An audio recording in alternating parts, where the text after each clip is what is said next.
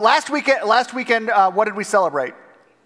Easter. You were there. Awesome. All right, so we had an amazing time celebrating the thing that we celebrate every other week of the year, every other weekend, every other service we're celebrating the resurrection of Jesus. But on Easter, we really lean in on that. And the cool thing is that we have a lot of people that come for the first time. And some of you, my people who came for the first time, or maybe it was like your third time, but you decided to step in and say, I want to make this more of a rhythm where I'm gathering with God's people on a week-to-week basis. And that's exciting. That's super exciting. And at the end of the message, I gave an invitation to two sets of people, the distant and the disconnected.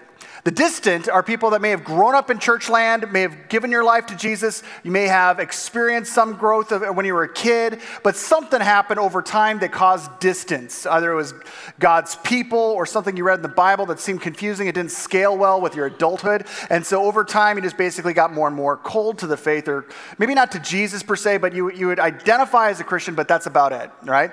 And then there's other people who are disconnected that showed up last weekend that never ever put their faith in Jesus, and we gave both sets of people, the distant and the disconnected, the opportunity to ask Jesus to forgive them and bring them into the life that he had authored for them. And we told everyone, listen, if you came this week, come back next week. And so if you're here just because of that, I'm stoked. If you're here because this is what you do every single weekend, I'm equally stoked, because today we're going to talk about that, following Jesus out of distance and disconnection. Because that's not just a you thing.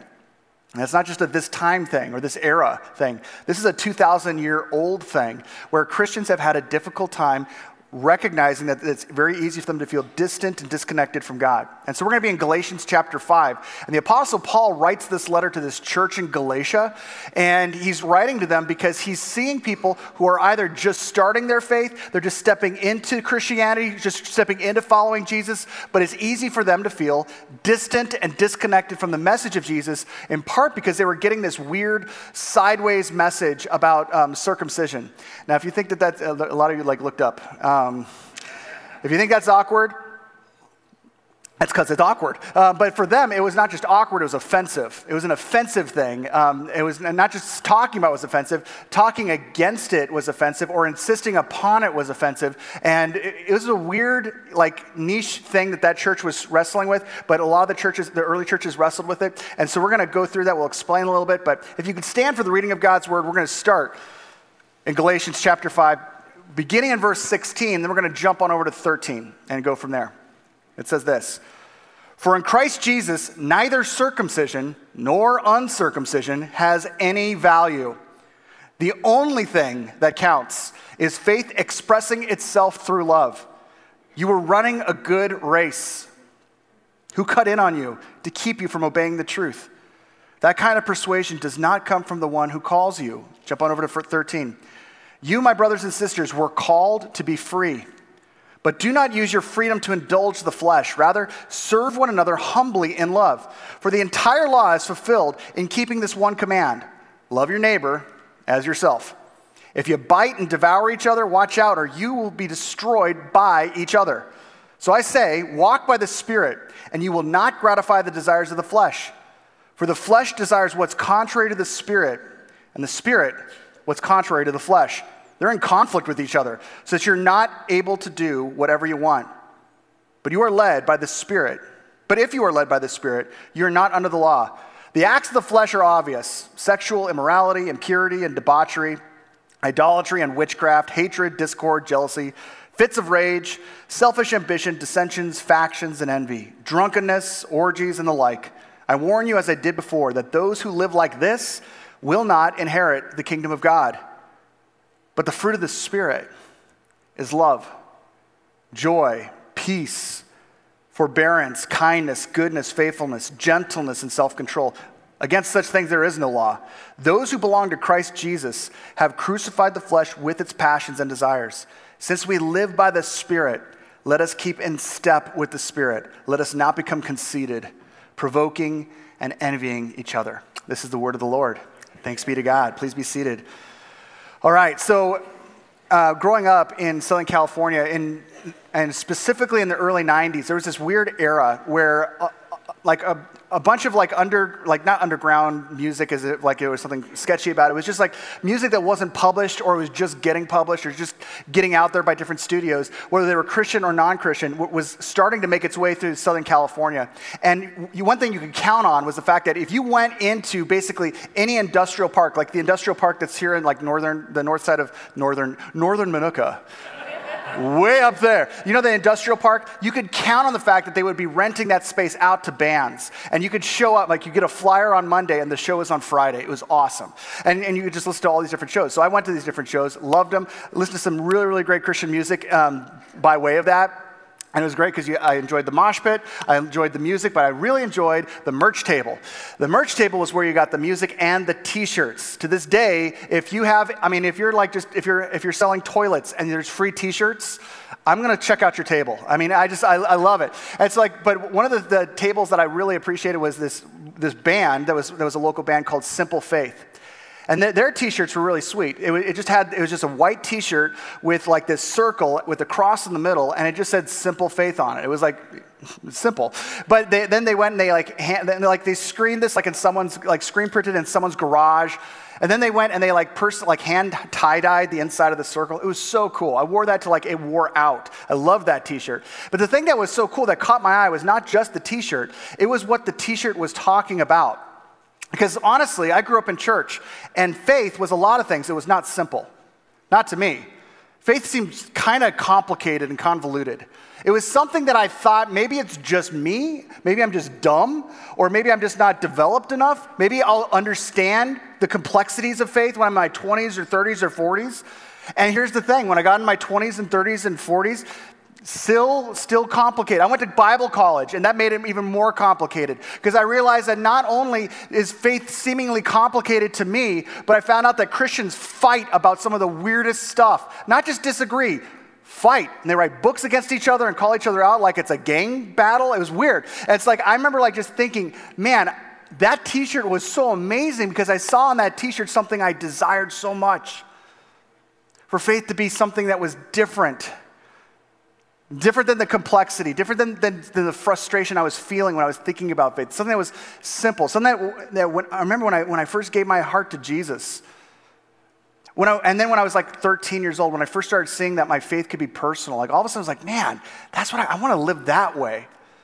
And Jesus does too. Yesterday, I invested an entire day, just about, in something called a track meet. Have you heard of these things? If you have nothing to do with your life and you want to throw a day into something, have a child. And then watch that child join the track team. And your day will go, it's gone. Hours and hours and hours of people running. And it was cool watching Rylan run. But here's the thing that I've noticed about track meets, because I was never an athlete and I never ran outside of like away from things. And so when I saw these kids running, I noticed a consistent reality. And I just, every race, everything, it was the same. Have you noticed their face? The expression on their face, the runner's face? If you took a seizure and you added a heart attack and you threw in a stroke and you encapsulated that is a track runner's face. They're running and it looks like everything inside of them, and it's true. They're not having a good time out there. If there's any picture, just go and have a good time. Not when they're running track. When you're running track, you are trying to beat a clock that is reminding you how slow you are. You got parents on the sidelines yelling at you numbers that you're trying to compute as you're running past, and your face is showing like, I just gotta go faster, but I can't. And it's like, bam, and the pressure and everything else, and your face shows it. Now here's the thing, I watched Rylan run, and that is the face that he had. But I remembered when Rylan ran at a different point in his life. I remember coming home from work and opening the door. And when I opened the door, I would say, hello, hello, because that's what we say in our house. Actually, I think Rylan was the first person that started saying that. But I opened the door like, hello, hello. And each one of my kids at a certain point in their life, when they were younger, would scream, Daddy, and run to the door. And their face looked different than the track runner's face. Their face was joyful and joy-filled. They didn't care they don't care how much you make. They don't care how great you perform at your job. They don't care about, anything. They don't care about how much you own. They just care that you're here and you're here with them. And that just now honestly, that was a short period of time. My kids don't do that to this day. I don't open the door, hello, hello. When I open the door, hello, hello, it's like silence except for Bear, my dog. He just runs up and he's excited. I'm like, you don't count. But that period of time, man, when Jesus said what he was after with regard to his followers, he didn't point as an example to the religious elite who knew their religion really well. Who did he point to? Children. It's like, see that kid that just barely has gotten potty trained? Who's got his nose is like snotty, he doesn't even have the self-awareness to wipe his nose? That's what I'm after. That kid, because when that kid sees me, he books it on over to me. Not you people who are just trying to perform and showcase to everyone else how great you are and how holy and righteous you are. Jesus was after a simple faith. Not simplistic, like I don't know anything about God or the Bible and it's all good, but simple, not complicated, not convoluted. And this, again, is not a you problem. This is a human problem because we've been wrestling with it for this whole time. A lot of people, when they get into this notion of not having a simple faith, they have this idea that there's professional Christians and then there's me. There's people that really know their stuff and me who something's wrong with my soul or my faith or something, but I'm not there at the profession. I don't know enough or I'm not refined enough or something. And so what that ends up producing, if you live in that type of a system, is Christians by label only. But as we said last week, Jesus did not die to label you. Jesus died to transform you. He didn't die so that he would have a bunch of people who would self-identify as a Christian, or if you had an option as far as like Buddhist, Hindu, Muslim, Christian, other, that you would check the Christian box. He didn't die for that. The label means nothing because lots of people who have the label, it means nothing to them. Jesus' work on the cross, we talked about last week, that we're carrying on this week, is to transform you, to restore you, to revamp you. Not so that all, Pedro and Napoleon Dynamite, not so that all of your dreams come true, your wildest dreams come true. No, that his wildest dreams for you come true. But we get religious, and that our religiosity becomes a barricade. I mean, look how it became a barricade for them in verse 6. In verse 6 it says this, "For in Christ Jesus neither circumcision nor uncircumcision has any value." Now that seems weird to us, but it was fighting words to them. Because for the Hebrew people, your identifier was your ritual and your circumcision. The fact that you were circumcised means something. It means that you're a set-apart people because most people aren't going around having that surgery. And so you're naturally, automatically set apart. And so when you have all of a sudden we're following the Messiah Jesus that the Old Testament prophecies were talking about, then Jesus comes and now we're following the dead and resurrected God who became man, and now we're following him. And so the Hebrew people are like, man, this is great. We're telling other people about Jesus. And they put their trust in Jesus, ask Jesus to forgive their sins, to transform them. And so now all right, buddy, I know you're 37, but it's time for circumcision. Here's the knife. And all of a sudden they started to communicate salvation by surgery, right? It was this idea that if you're really saved, then you do this. If you're really saved, you have this outward thing. And the thing that Jesus was consistently after is like, no, I don't care about the outward appearance. I care about the heart. In fact, the next line is so profoundly radical that I didn't even, when I first heard someone preach on it, I thought it was out of like an encouraging book, but not out of the Bible. Listen to what it says. Actually, go back to 6. There we go. The only thing that counts, for in Christ Jesus neither circumcision nor uncircumcision has any value. The only thing that counts. What would you say? How would you finish that sentence? Like for a Christian, if you want to have a mature Christian, the only thing that counts is faith in Christ. There you are. But he didn't say that.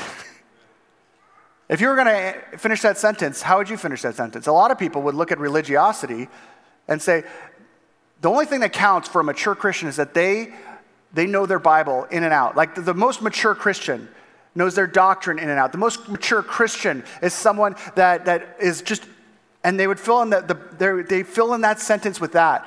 But Paul gets weird and he says this, the only thing that counts is faith expressing itself through love. Faith in Jesus that expresses itself through love. In other words, you know someone is a mature Christian the more loving they are. If their faith has caused them to be less loving, they're doing it wrong.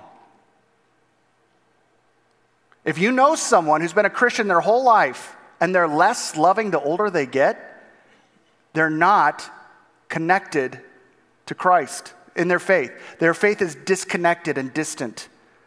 And that's not what Jesus didn't want us to be that way. He wanted us to recognize, John, the Apostle John, in the letter of 1 John says, God is love. No other world religion had ever said that. No other world religion had ever said, you know what God is? He's loving and he loves us. Other world religions would say God or goddesses are creators, they're wrathful, they're holy, they're righteous, but they didn't say love. The Bible is the only one that pinpoints that the one true God is both loving and holy. He's both of those things. And when he saves us, when he rescues us, it's not so that we become more wrathful or holy or jerk-like, but instead that we actually find ourselves expressing our faith through love. So everything after this is in that context. When we continue on, look at verse 13. It says this, you, my brothers and sisters, were called to be free, but don't use your freedom to indulge the flesh. We'll get to that later, what that means. Rather, serve one another humbly in what? Love. For the entire law is fulfilled in keeping this one command, love your neighbor as yourself. Jesus said if you want to take the whole Old Testament, you could say what it's all about is loving God and loving others. Paul abbreviates that even more and says the entire 613 laws in the Torah, you want to just summarize it? Yeah, break it down to 50. I'll do better. Okay, break it down to 10. No, I'll do better. Here's one. Love your neighbor. Love your neighbor as yourself. You're expressing your faith through love with the people that are around you. He continues on in the next verse with this in verse 16. Actually, it's verse 16. So I say, walk by the what? Spirit. Okay, this is important. The Spirit, this is God. We have God the Father, God the Son, God the Holy Spirit.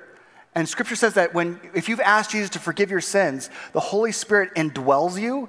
Basically, you have an ongoing life coach within you that's guiding you. That's not just a life coach that you can listen to or dismiss, but is God himself within you. Okay? So there's the Spirit, and then we got the flip side of that. And you will not gratify the desires of the what? Flesh. What a weird word. It's the word is sarx in Greek. And there's lots of good definitions. This is my definition. The flesh is this: the unnatural me that seems to naturally run the show. The unnatural me that seems to naturally run the show. And this is how you can tell something's from the flesh. If I'm doing something for me I'm making my life about me, I'm guided by my desires, my hungers, my drives, whatever. If I'm formulating as myself being the epitome, the arbiter of my truth, that's the flesh. And that's unnatural because we were naturally created to be in relationship with God. You're God, I'm not, I follow your lead. That's natural. The unnatural me seems supernatural. It seems totally all the time natural because the things that I'm hungry for or I do that come natural to me that I've done my whole life, I didn't really choose those. They just I rolled into them. I rolled out of bed and that was the natural me. Scripture seems to say that that's not. The natural you is the one that is in relationship with God and moving to love others. That's the natural you. Anything that's in competition with that is in fact the unnatural you that seems to run the show naturally, and that's the flesh. He continues on after that in verse 17. For the flesh desires what is contrary to the Spirit. So that natural serve me type of attitude is in contrary to God. And the Spirit, what is contrary to the flesh, they are in conflict with each other so that you are not to do whatever you want. Now when I first read that verse when I was in high school, I'm I will never memorize that verse. So I don't do what I want? I like the life of me doing what I want. But think about it. What would you be like if you got everything you wanted? Happy. But think about it. Think about the people that we envied growing up, the rich kids. Maybe you were the rich kid. But there are people that got everything that they wanted. But think about the people that from a child on up that gets everything they want. Through elementary school, through junior high, through high school, they get everything they want. We have a word for kids like that. What is it? You all know it. Which is such a word, spoiled is such a weird word. Because it's like if you see a banana that's spoiled, you're like, eh. Right? And we're talking about people that way. This person is spoiled. They're rotten. But what we're saying is that what their parents have conditioned is an environment that has ruined that kid. And the sad thing is that we watch that same person in their 20s and 30s and 40s, and what has happened? It pans out to be kind of accurate. That someone who gets whatever they want at this age really is a miserable human being as an adult. It's sad. And what Scripture is saying is the same thing is true with our relationship with God. See, because like if I got everything I wanted as a kid, I wouldn't have lived to be 9. Because like at 7, I'm like hand grenade. You know, I mean, that's like it wouldn't have gone beyond that. And so the truth is that if we get everything we want, it ruins us. And if we got everything, if we live by like I want this, therefore I do this. I feel this, therefore I'm going to do this. I want to say this, and I do. I want to think this, boom, I will. I want to do this, of course I'm going to do this. This is the natural me. I was born to incline myself towards what I desire, and that's how I roll. And if that's how you roll, that's why you're distant. You're distant and disconnected because the God of your life, the spirit of your life is you. It's the flesh. It's really actually the unnatural you. It's not the truest version of you, but it's the one that's the loudest voice and the most influential in the room at the time. He continues in the next verse. He says this, the acts of the flesh are obvious. Now this is hilarious because Paul says the acts of the flesh are obvious, and then he could have put a period and said, so I'm not going to even say it. But he doesn't. He keeps on going. He lists them out. Sexual immorality, impurity and debauchery, idolatry and witchcraft, hatred, discord, jealousy, fits of rage, selfish ambition, dissensions, factions, and envy, drunkenness, orgies, and the like. Now, he lists a set of things that are pertinent to the church in Galatia. These are things that they were wrestling with in the first century. He's not like just pulling things out of a hat. He knows what they're wrestling with. He's like, okay, so this is some stuff that you guys wrestle with. Because I know, I've talked to you, I've been there, I get it. This is stuff that you wrestle. Now, if he did this for a Mission Bible Church in Manuka in 2023, the list would be different. We'd have some things that would be similar to this. And some of these things on this list would be there, but there's some things on here that are unique to them. So we have to know the context of what he's saying. This is unique to them. And he's saying this, and again, I've looked at this passage as something that is like, these are like these are the naughty things, the no things. Don't do these things. Good Christians don't do these things. Why should I not do this? Well, it's naughty. Why should I not do this? It's sinful. That's not the context of the passage. The passage is, the only thing that counts is faith expressing itself through love. You want to know what handicaps that? This, the flesh. When we basically say, this is what I want, therefore I'm going to do it. And he gives examples of what that looks like. And so sexual immorality and purity. Basically, whenever someone's like, man, we live in the most sexually toxic time frame in human history, or you hear Christians that say, we have the most sexually immoral culture, that's just not historically accurate. If you look at first century Greco-Roman society, they have got us beat by a long shot. The things that the most toxic people in our culture would think twice about, they're totally cool with. And so Paul is identifying a group of people that have said, listen, I lived this way and now I'm following Jesus and I'm still doing what I used to do back then. He says, listen, here's some things that you're doing that are actually disconnecting you from the reality of the kingdom of God inside of you. And the first thing he identifies is sexual immorality and impurity. And these are basically anything, and this is where it seems super prudish. Paul is saying the natural and normative thing to do with your sexuality is whatever you want to do with your sexuality. That's natural. It's the seemingly most normal thing you could possibly do. And we shouldn't judge the world for doing that, because if we were in the world, we'd be doing the same exact thing. But when we're following Jesus, all of a sudden we realize we're following Jesus, not me.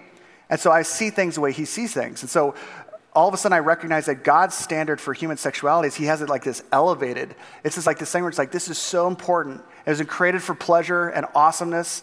And so what I want this to be is something that you get a chance to reserve for marriage. It's something that is within the context of marriage. And it's not for everyone. Not everyone's going to get married, and that's fine, because this isn't the most fulfilling thing on the planet. It's only one of the things that God's created. But if you're going to experience it, here's the way to experience it. And if you don't, basically you're saying, I've got desires and I want now what I'm not willing to wait for later on. I want from this person's body now what I'm not willing to give them with my life. Because that's what marriage is. Like, I'm committing my life to you. And when I enjoy a sexual relationship outside of that, I'm saying, I want from your body now what I'm not willing to give you with my life yet. And no one's saying that, but that's what we're saying. And for a Christian, and for the world to do that, that's normal. That's normative. But a Christian says, man, here's the thing. I want to be connected to Christ in the joy that comes from my salvation. And I don't feel anything in my salvation right now. perhaps a reason is that I've allowed myself to be the arbiter of that. But he doesn't stop there, because a lot of Christians that are prudish people are like, see? And then like all of a sudden it turns and says, well, what about this? Idolatry. Idolatry is making anything that's good great. It's taking a good thing, making it an ultimate thing, which is always a bad thing. And so idolatry could be your allegiance to your country. It could be your devotion to your family. It could be progress. It could be money. Any good thing that you make an ultimate thing is an idol, and that's a bad thing. Witchcraft. A lot of people at this church wrestle with this one. Maybe not. But witchcraft is basically, in the first century at least, is this idea that I'm going to naturally try to control my environment through nature and through whether it's spells or whatever. Witchcraft is not all Harry Potter. It's like legit, like I want to find a way to control reality around me naturally. And he's like, yeah, you know what? The problem with that is that you're a control freak when you're doing that. And you're not turning to the one true God who's the creator of all things. That's not helping you love more. Hatred, discord, jealousy, fits of rage. I've got a reason to be angry though. They said this. What was I supposed to do? I got a reason to explode. You should have seen my dad. He was way worse than me. Absolutely. But is this causing you to express your faith through love? No. Dissensions, factions, and envy. Basically finding ways to be divisive or wishing that you had what other people had perpetually. Like, I just wish if I only had that person's salary. Man, if I only had that person's relationship, if I only lived outside of Illinois. Not good, folks, right?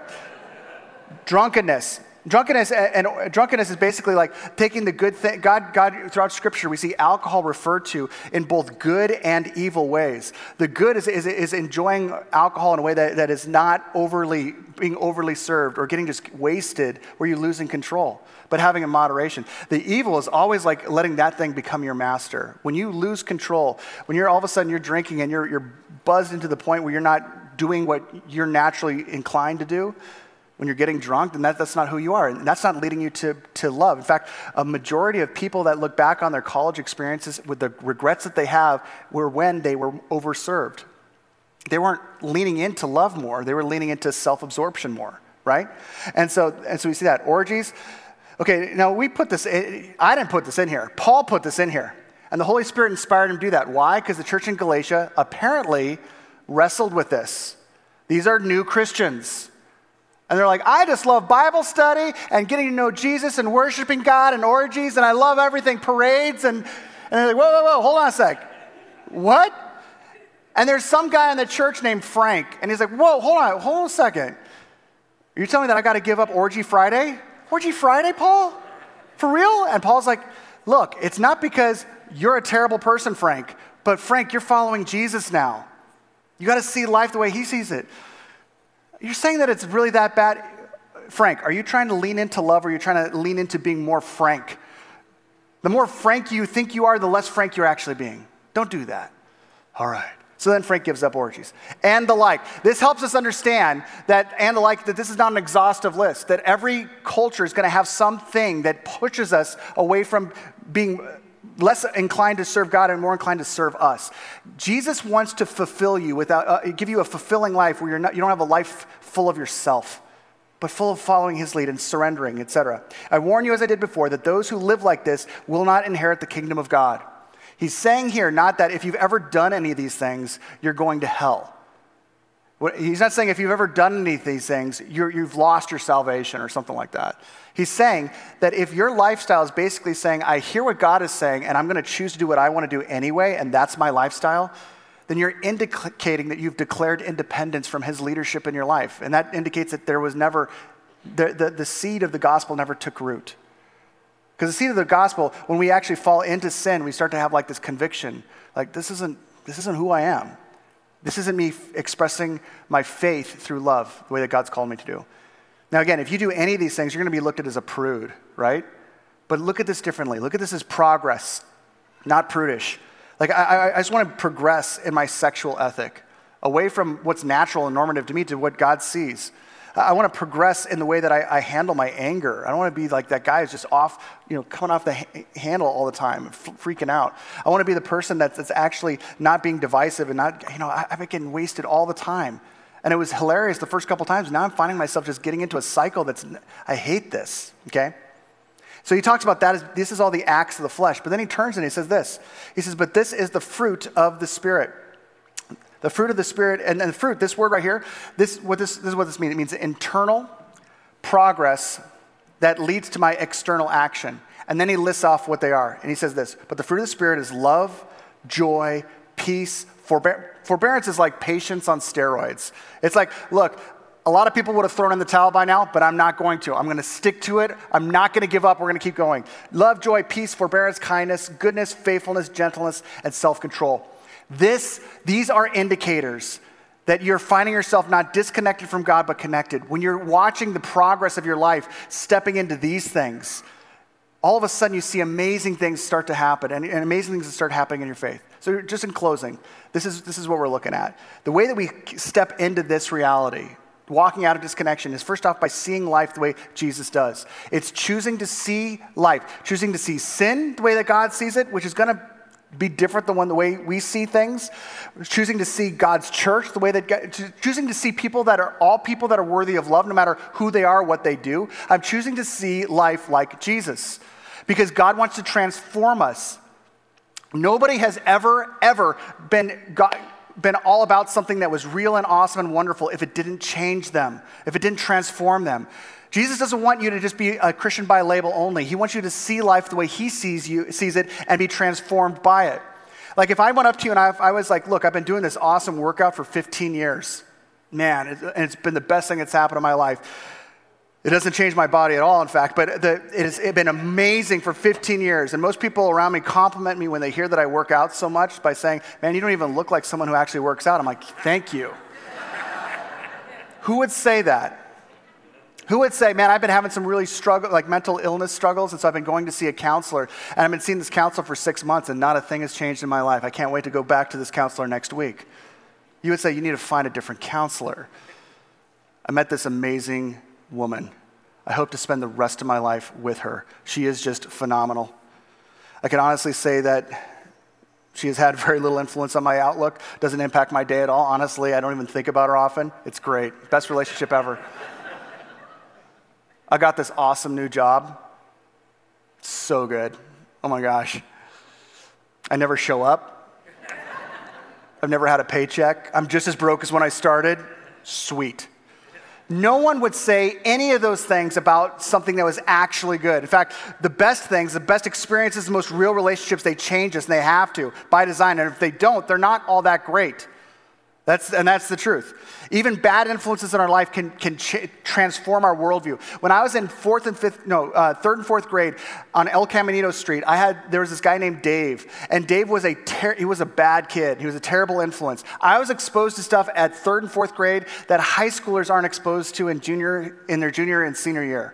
I mean, it was bad, and I did some messed up stuff in those years, in part because of Dave's influence. Not because Dave was so influential, but because I was so willing to see things the way that he saw them. And I was willing to surrender my outlook for his outlook. That's not just with bad stuff, it's actually with good stuff too. Not only are we seeing life like Jesus, we're also surrendering. We're surrendering our life to Jesus. And this is the thing. If you start to follow Jesus, if you want to be someone who's not disconnected, but someone who's full of joy, the only way that you're going to have a joyful following of Jesus is if you actually experience surrender. And that's like a naughty word. It's like a bad word. It's like profanity for a lot of us Americans. We don't want to surrender. We will never surrender. And the truth is that if you want joy in your relationship with God, you live it surrendered. You basically say, I want to do this. I've got the right to do this. I'm going to choose to do what he wants me to do instead. And that's going to feel like a loss. It's going to feel like a sacrifice. But it's not.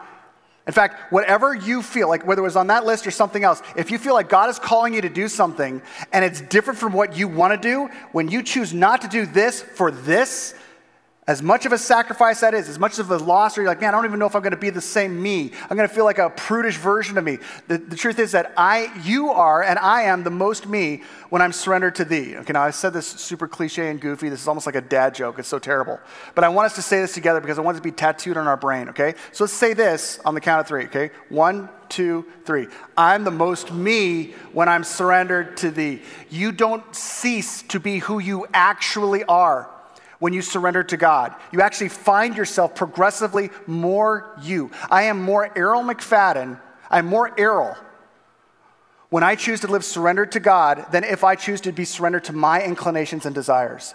If I live in the flesh, I am incrementally less and less who I actually am, and who I actually am that's going to be bringing joy in my life. That's just the reality. When I first came to this church, when I first interviewed at this church, they asked, how long would you commit to serving at this church? And I said, 18 months. And in 18 months, I was going to graduate from college. Part of me was thinking I was going to be in a different ministry. Part of me thought I might go back to Southern California. Part of me thought I was going to go, Julie and I talked about going on the mission field to do student ministry in churches that are dying in Europe. And it's like we had all these possibilities. You know what was not one of the dreams? Minooka, Illinois. I know that's a shock.